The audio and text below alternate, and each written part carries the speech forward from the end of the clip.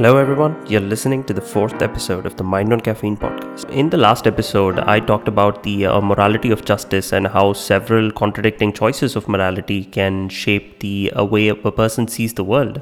Once I finished the recording, I couldn't stop but think about the concepts of good and evil, the very concepts that in a way shape how we view morality and reason.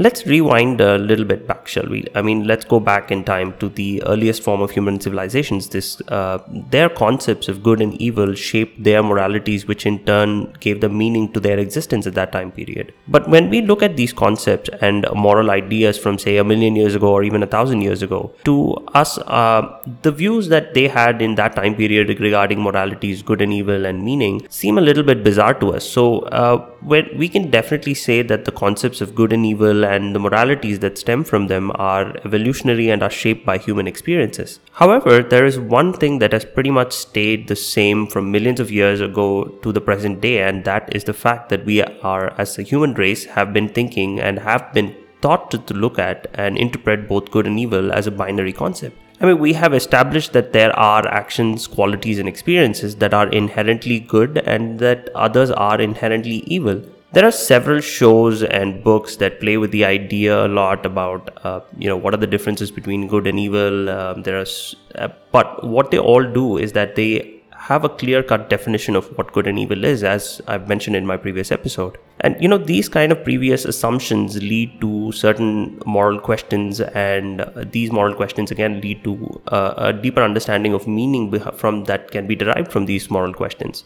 So, you see, in almost every movie and TV show, there's always the inherently good protagonist and the inherently evil antagonist. Okay, yes, of course, some movies or TV shows or even video games, that you do have these anti-heroes as per se, but they're all in a way motivated by something that is inherently assumed by society to be good. So, only a few movies or TV shows or video games beg to ask the question, what if the ideas of good and evil are not so binary?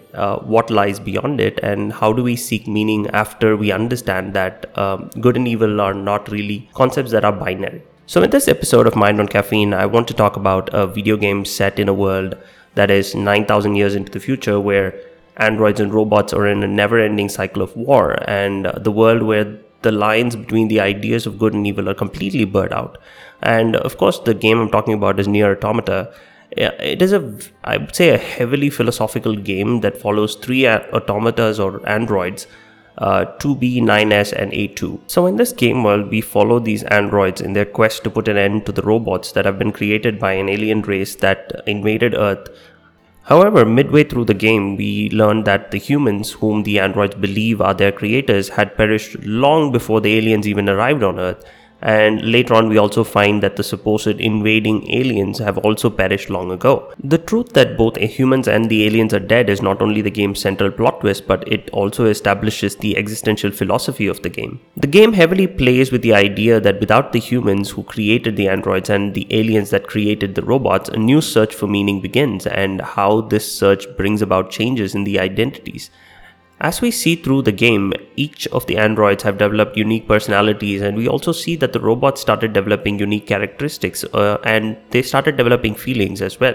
So this central idea that their creators are dead is a mirror to Friedrich Nietzsche's declaration that God is dead. This phrase has been, thrown around a lot, and there are several misconceptions as to what he meant by that. I've heard people say that Nietzsche truly believed that an existence or a supernatural being called God existed, and that by declaring God is dead, he meant that this character has, ceased to exist. Because let's face it, Friedrich Nietzsche was not a believer in the supernatural. He truly believed that there was no existence of God. He detested the idea that there was an entity that controlled every action that we were doing, or everything that we did or were going to do was predetermined. So to clarify, Nietzsche never meant that there had been some sort of God that had died in recent history. Rather, what he says is that our idea of such an entity has been rendered meaningless. You see, our existence and previous understanding of morality are constructed around certain ideas that were considered as absolute. Ideas such as God or reason, which existed outside of human existence, and that their ideas provided meaning to human existence. By declaring that God is dead, Nietzsche takes a jab at any system of morality that states that meaning is derived from something other than our own existence. You see, Nietzsche popularized the idea of nihilism, an idea that I've touched upon in my previous episodes. It is an idea that simply says that there is no inherent meaning to our existence and that life can be at times absurd and downright depressing. But there is no grander meaning or path to comfort us. So in the game, androids and the robots are led to believe that their creators are alive and watching over them from a distance, but in reality these entities are rotting beneath their feet, and we learn that during the progress of the game that the robots killed their masters, the aliens, because they were static and resistant to change. There's no need to fret about them. They were simple, infantile, almost like plants, I guess you'd say.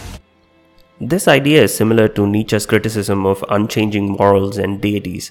The death of God that Nietzsche talks about is more about the death of meaning rather than it is about the death of any particular entity. What the game does is that it builds meaning around some of the characters and keeps killing them off directly by your own hands or by the choices you make throughout the game.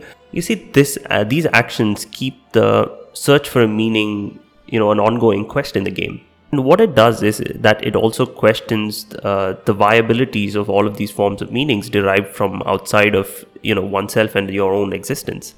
I think the organization that perhaps best mirrors Nietzsche's ideas that even if God is dead, society will not let go of the political, cultural, and moral norms that had stemmed from that meaning, and that these ideas will be passed down to coming generations, is the android organization Yorha. So, they know that humanity is long gone, yet they still hold on to these archaic beliefs. They hide it from their fellow androids, and they keep the cycle going, as you could say. And these cycles apply to us in real life as well, because all our lives are filled with cycles such as life and death, happiness and sadness, and light and darkness. And I think these cycles represent the inherent absurdity in life, and as Albert Camus says, only by accepting the absurdity of life, both good and bad parts of it, can we start looking for meaning. And the game takes a cue from this idea and incorporates these cycles into the central existential theme of the game. Everything that lives is designed to end. Each character you meet or play as are in a cycle. Even you, the player, are in a cycle. As to get to the true ending of the game, you will have to finish multiple playthroughs of the same game. For those of you who do not know about Nier Automata, or you have heard of it but you've not really played it, I'll just give you an update. So the game has several playthroughs. So there are A to E. And to get to the true ending of the game, which is at the end of playthrough E, you have to go through different playthroughs of the game from the beginning to the end. So at the end of playthrough A, you are given playthrough B, which you play as a different character. I would say in more of a parallel sense, because you are all the choices you've made in the first playthrough, and what the game does is that it gives you different ideas and opinions from a different perspective in the second playthrough. And these different perspectives and different ideas give you, I think, plays into the central theme of the game in the search for meaning.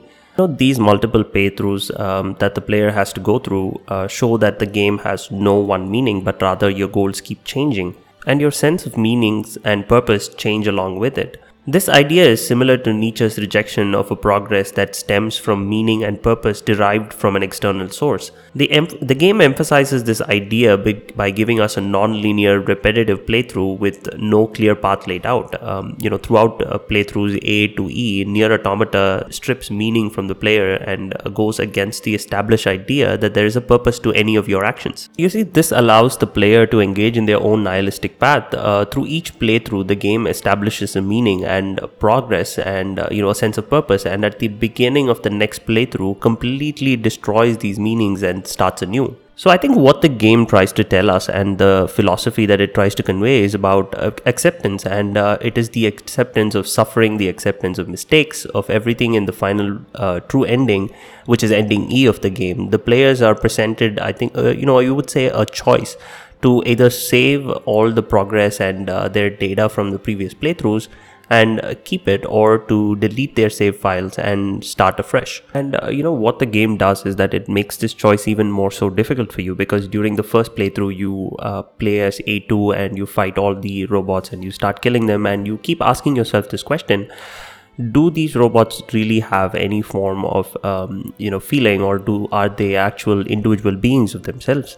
And at the end of the first playthrough, you're done killing all the robots, you've done all your quests, you've established a sense of meaning, you've established a sense of character, and you understand who you are and what you're doing and why you're doing it. But in the beginning of playthrough 2, or playthrough B as in the game, you realize that these robots really had feelings, they had families, they had intentions, they had goals, they had aims, and they had a purpose in life as well. And you have to pretty much, I would say, live through playthrough B understanding that one, these robots were feeling actual entities, and two, that in the first playthrough you just mowed through them without that any form of resent for them. But during the second playthrough, of course, you still have to kill all the robots, but you so have to do it by rethinking it in a way that you're now, I would say, committing genocide, to be almost, that you're destroying all these robots and their sense of purpose and meaning. So I think the game, what it does and what it tells us is that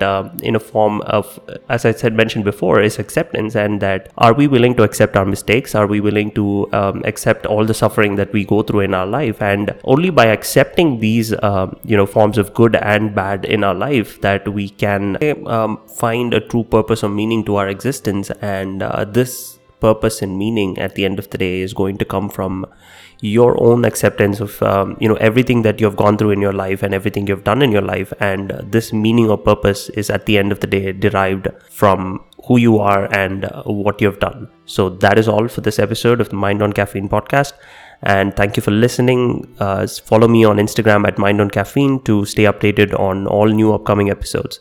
I'll catch you next Sunday with a fresh take and a fresh breakdown.